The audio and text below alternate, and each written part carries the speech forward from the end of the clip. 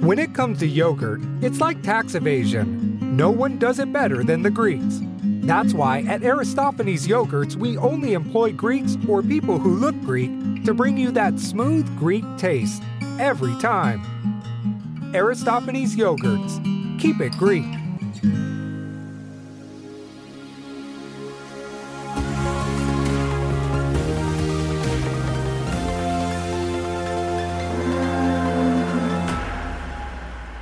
Hello, and welcome to the Beef and Dairy Network podcast, the number one podcast for those involved, or just interested, in the production of beef animals and dairy herds. The Beef and Dairy Network podcast is the podcast companion to the Beef and Dairy Network website and printed magazine, and this month it's a yoghurt special, all courtesy of our special sponsors for this month only, Aristophanes Yogurts. Coming up later in the show, an interview with former child star Wendy Axminster. But first, how long past its sell-by date would you eat a yoghurt?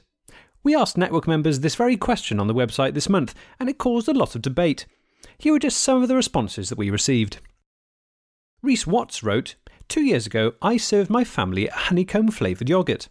When they'd finished their yoghurt, I noticed that it was 2 days past the sell-by date. How could I have been so stupid to put those that I love more than anything else at risk like that?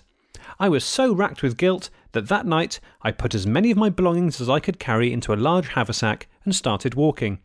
I only stopped walking when I reached the Arctic Circle, where I now live, wandering the frozen tundra, safely unable to endanger anyone else.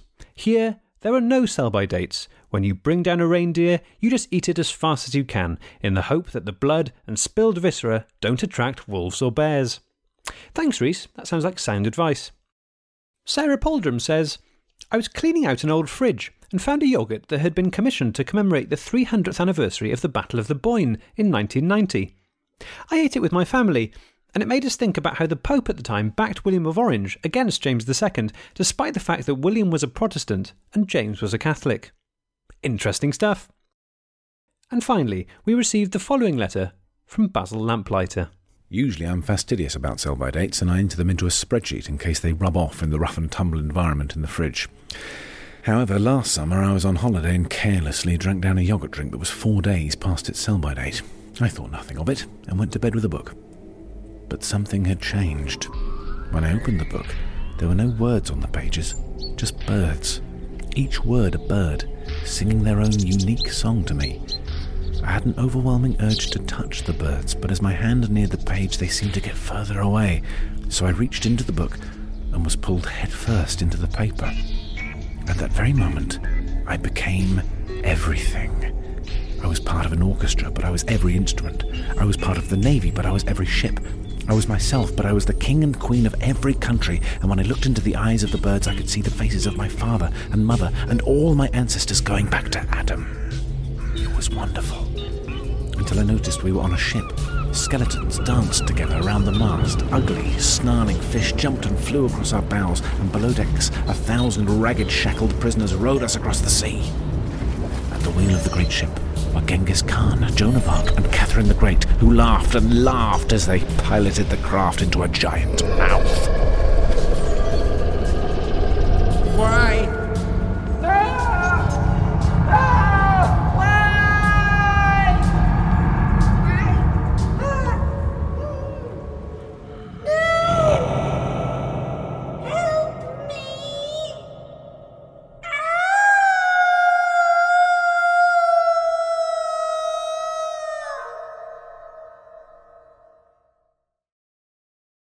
Thanks, Basil.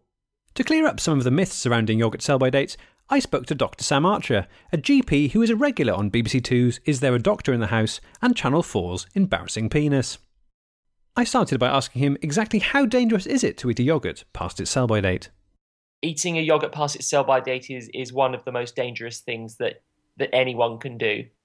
These people can experience nausea, a sense of impending dread, a clammy, sticky feeling, bloating, and then paralysis, the shutting down of major organs, and death. Death? Death. We had a letter in this week to the network about someone's experience upon eating a past the sell-by date yoghurt. And that involved them having a hallucination where they thought they were on a ship that was being piloted by a number of significant people from history, for example, Genghis Khan and Joan of Arc. Is that typical? The history ship hallucination, I've seen that, yep. Obviously, the historical figures vary. I've had a woman of 75 who came in, said that she was on board like an ocean liner, and the ship was boarded by W.G. Grace. So if someone is listening right now and they're, God forbid, already halfway through a big tub of Greek. Yes. And they've just, because of this, they've flipped over the top. They've looked at the sell-by date, and it was a few days ago. Oof. What advice would you have for them right now? Oof. Okay. If that person is listening right now, I'd say put down that yogurt, then pick up the phone, call your family, tell them how much they mean to you. Seal your house using some kind of heavy-duty tape, and just try and pass with some dignity. What is the tape doing in that scenario? It's protecting your neighbours. It's times like this that you want to be community-minded and think that even though it's a lost cause for you, there's no need to drag your neighbours and those who live close by into your demise. Before you go, any news on a new series of Embarrassing Penis? There's always things in the pipeline. I'm having a few meetings at the minute. Nothing's actually in place yet. What about Embarrassing Penis USA? Everything's a bit bigger, everything's a bit more extreme. You get some really embarrassing penises over there. You do. I've seen the remake. They did a good job. It's a bit too tabloid for my liking. I think the British version was all about the penis really, and they can make it a lot more about the characters, the big characters. And I find that a bit distasteful. I think the show works best when it's about a penis and how embarrassing that penis is. Thank you, Dr. Archer. Now it's time for our big interview, which this month is with Wendy Axminster, a former child star best known for appearing in adverts for Rossington's Yoghurts. This week she announced that she had got together with other former child actors employed by Rossington's and has started a campaign to raise awareness of what they feel was poor treatment by the company. I started by asking Wendy to introduce herself. Hello there, my name's Wendy Axminster, otherwise known as, I'm more famously known as the Rossington's Gooseberry Girl. Yes, I think our listeners will probably know you best as the Rossington's girl. You were primarily on the Gooseberry adverts, is that right? Yeah, that's right. That was my main role, was Rossington's Gooseberry Girl. And there were 4 adverts in total. And it was the one when it's quite famous. I was on a beach eating the yoghurt, and then a huge gooseberry came and took me away. Yeah, that's right. It was quite a scary advert. I remember being quite young at the time, and it was the sort of thing that would populate my nightmares. Yeah, it was powerful. And of course, this was before there was any CGI or anything like that. You have to remember that. So it was, it was really quite hard to film. It was men in gooseberry suits and, chasing a 6-year-old down the beach. So it was quite ahead of its time. And there was always the myth, wasn't there, that the person inside the gooseberry outfit was Bob Holness. And I deliberately was never told what he looked like. So it could have been Bob Holness, but I never found out because I still don't know what he looks like. I've deliberately never looked at his face. You never once thought just to look up at his face? No, I was told not to look at his face. You were told not to look at his face? Yeah. By the producers of the advert? Yes, exactly, by Rossington's. They didn't want me to form a bond in any way. Looking back, which, I think would make sense because you didn't know whether it was going to be you next time or whether it was going to be someone else inside the gooseberry. You just, you didn't know. It was very insecure times. The other thing that Rossington's made all their child stars do was you had to stay very pale, because that was the look, so that one would be reminded of, whatever the product was, milk, in this case yogurt, mozzarella, not so much butter. That was the part of the contract. So you had to stay out of the sun, had to stay very young looking and sort of cute. So you were sort of given the same treatment as a veal calf. Probably worse, because I've spoken to veal calves since. I mean, not literally, but I can communicate with animals very easily.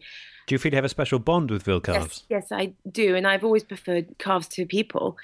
And I can tell when I look into their eyes and they look back into mine yes, I probably was treated worse. It's obvious now that you're feeling a sort of a certain amount of anguish about that time. Am I right in saying that? There's a few of us actually that have joined together who are angry in retrospect about what we were made to go through. I was forced to adopt a lisp, to be appealing, to stay cute in the adverts, and I still having speech therapy now. Well, that's one of the surprising things. I think a lot of our listeners will be surprised that when you're speaking to us now, you don't have that strong West Country accent that you had in the adverts. Exactly. And I was forced to place objects in my mouth and learn how to do the accent to the point where I'd be, a few of us would be crying and covered in sand, and you've got this terrifying gooseberry chasing you down the beach and whatnot. And there were times where we were forced to eat gooseberries to the point where our tongues would swell up so that you sounded like you had a cute lisp. And that wasn't natural. I mean, these are horrible stories. Yes. We were all treated very badly by the dairy industry, and more specifically Rosingtons. In fact, one particular person who wishes to remain anonymous, you might remember, she played the butter maid, right, for years, and her feet have actually they've crumbled away because she was forced to stand in butter for years, for hours on end, standing in butter.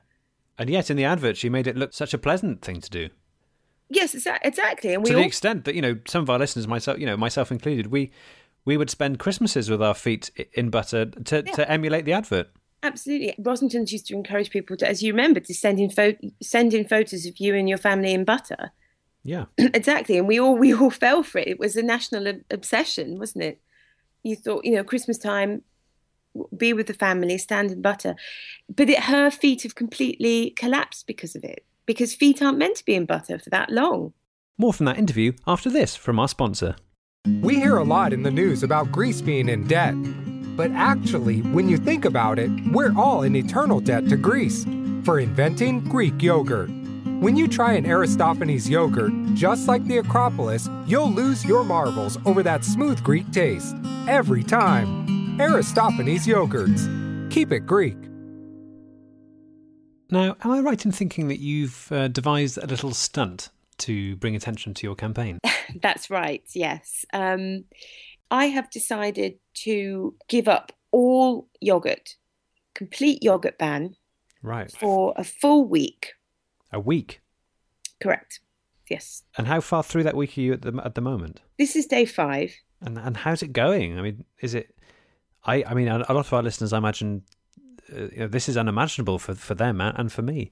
I went into it thinking that I would do my best, because I think if let's be honest, if you attempted to actually do this in real life, you wouldn't survive. And that's what I've always been told by Rosingtons, and it was drummed into me at a very young age. If you don't have this yogurt, you'll die. Which is, what all the Rosingtons children were taught, and which is obviously correct. But so I had a bit of yogurt on day 3, but apart from that, I haven't had any. But I think for me, this is more of a symbol. So you have broken your yogurt fast? Yeah, I mean, I've had some yogurt, but as I say, apart from that, I haven't had any at all. And can you describe just how the sheer lack of yogurt is making you feel? On the one hand, it's made me feel like I could do anything. It's given me a real sense of, wow, I can do this. But I feel very empty, and I'm sleeping for about 14 hours a night. So I'm having a very physical reaction to it. And my daughter came in screaming the other day because she thought, shouting, "Mummy's dead," because I just hadn't moved, apparently. And my eyes were open, and I hadn't moved for 14 hours. You've come under a bit of criticism about the yogurt fast because, understandably, it's a choice that you can make, but you've also made that choice on behalf of your husband and your children, and you are making them also do the yogurt fast. The idea of a 3-year-old waking up in the morning and knowing that there isn't going to be any yogurt throughout the day, and maybe not the next day or the next day either. I mean, that fills a lot of people with a feeling that they just can't control. And those kind of the things they're saying to you on Twitter, they don't mean to be mean. They're just saying what they feel in their hearts. It's a very emotive image, a child going a full day without yogurt to, Mummy, can I have some yogurt? No. Why not? I want some yogurt. You can't, because Rosington's ruined our life. But I think I've been driven to this, to getting people's attention by doing something. It does provoke an emotional reaction, and I've got no regrets about that, because there are other things. They can't have yogurt, but there's water. They're having double the water they would normally have. Is it true, the reports that I've been hearing, that groups of local kind of concerned parents, fellow parents, one might say vigilantes, are creeping into your back garden, climbing up guttering on the back of your house and offering your children Greek yogurt through their bedroom window? Yes, unfortunately there is some truth in that, and it has caused a bit of a stir locally. And there was an incident where I was walking my child to school, and I turned just for a second to post a letter or something, and somebody was trying to inject yogurt into her arm. There's been yogurt placed outside our doorsteps. So we came down one morning and someone had put yogurt pots on all the dog's feet, and it was horrible for the dog. Well, thank you, Wendy Axminster, for being so open with us and honest, and giving us your side of the story. I wonder, before you go, whether you could just give us a little bit of that catchphrase. I'm sure the listeners would want to hear the catchphrase. I'm not sure I'm comfortable with that, but okay. Don't be a gooseberry. Have a Rosington's yogurt. I think that's what I'm willing to do at this stage. Thank you. Thank you. So that's it for this month. But if you're after more beef and dairy news, get over to the website now, where you can read all the usual stuff, as well as an in-depth rundown of the best value supermarket meat loaves. And in our off-topic section, we go to Vienna in the hunt for the perfect spade. Until next time, beef out.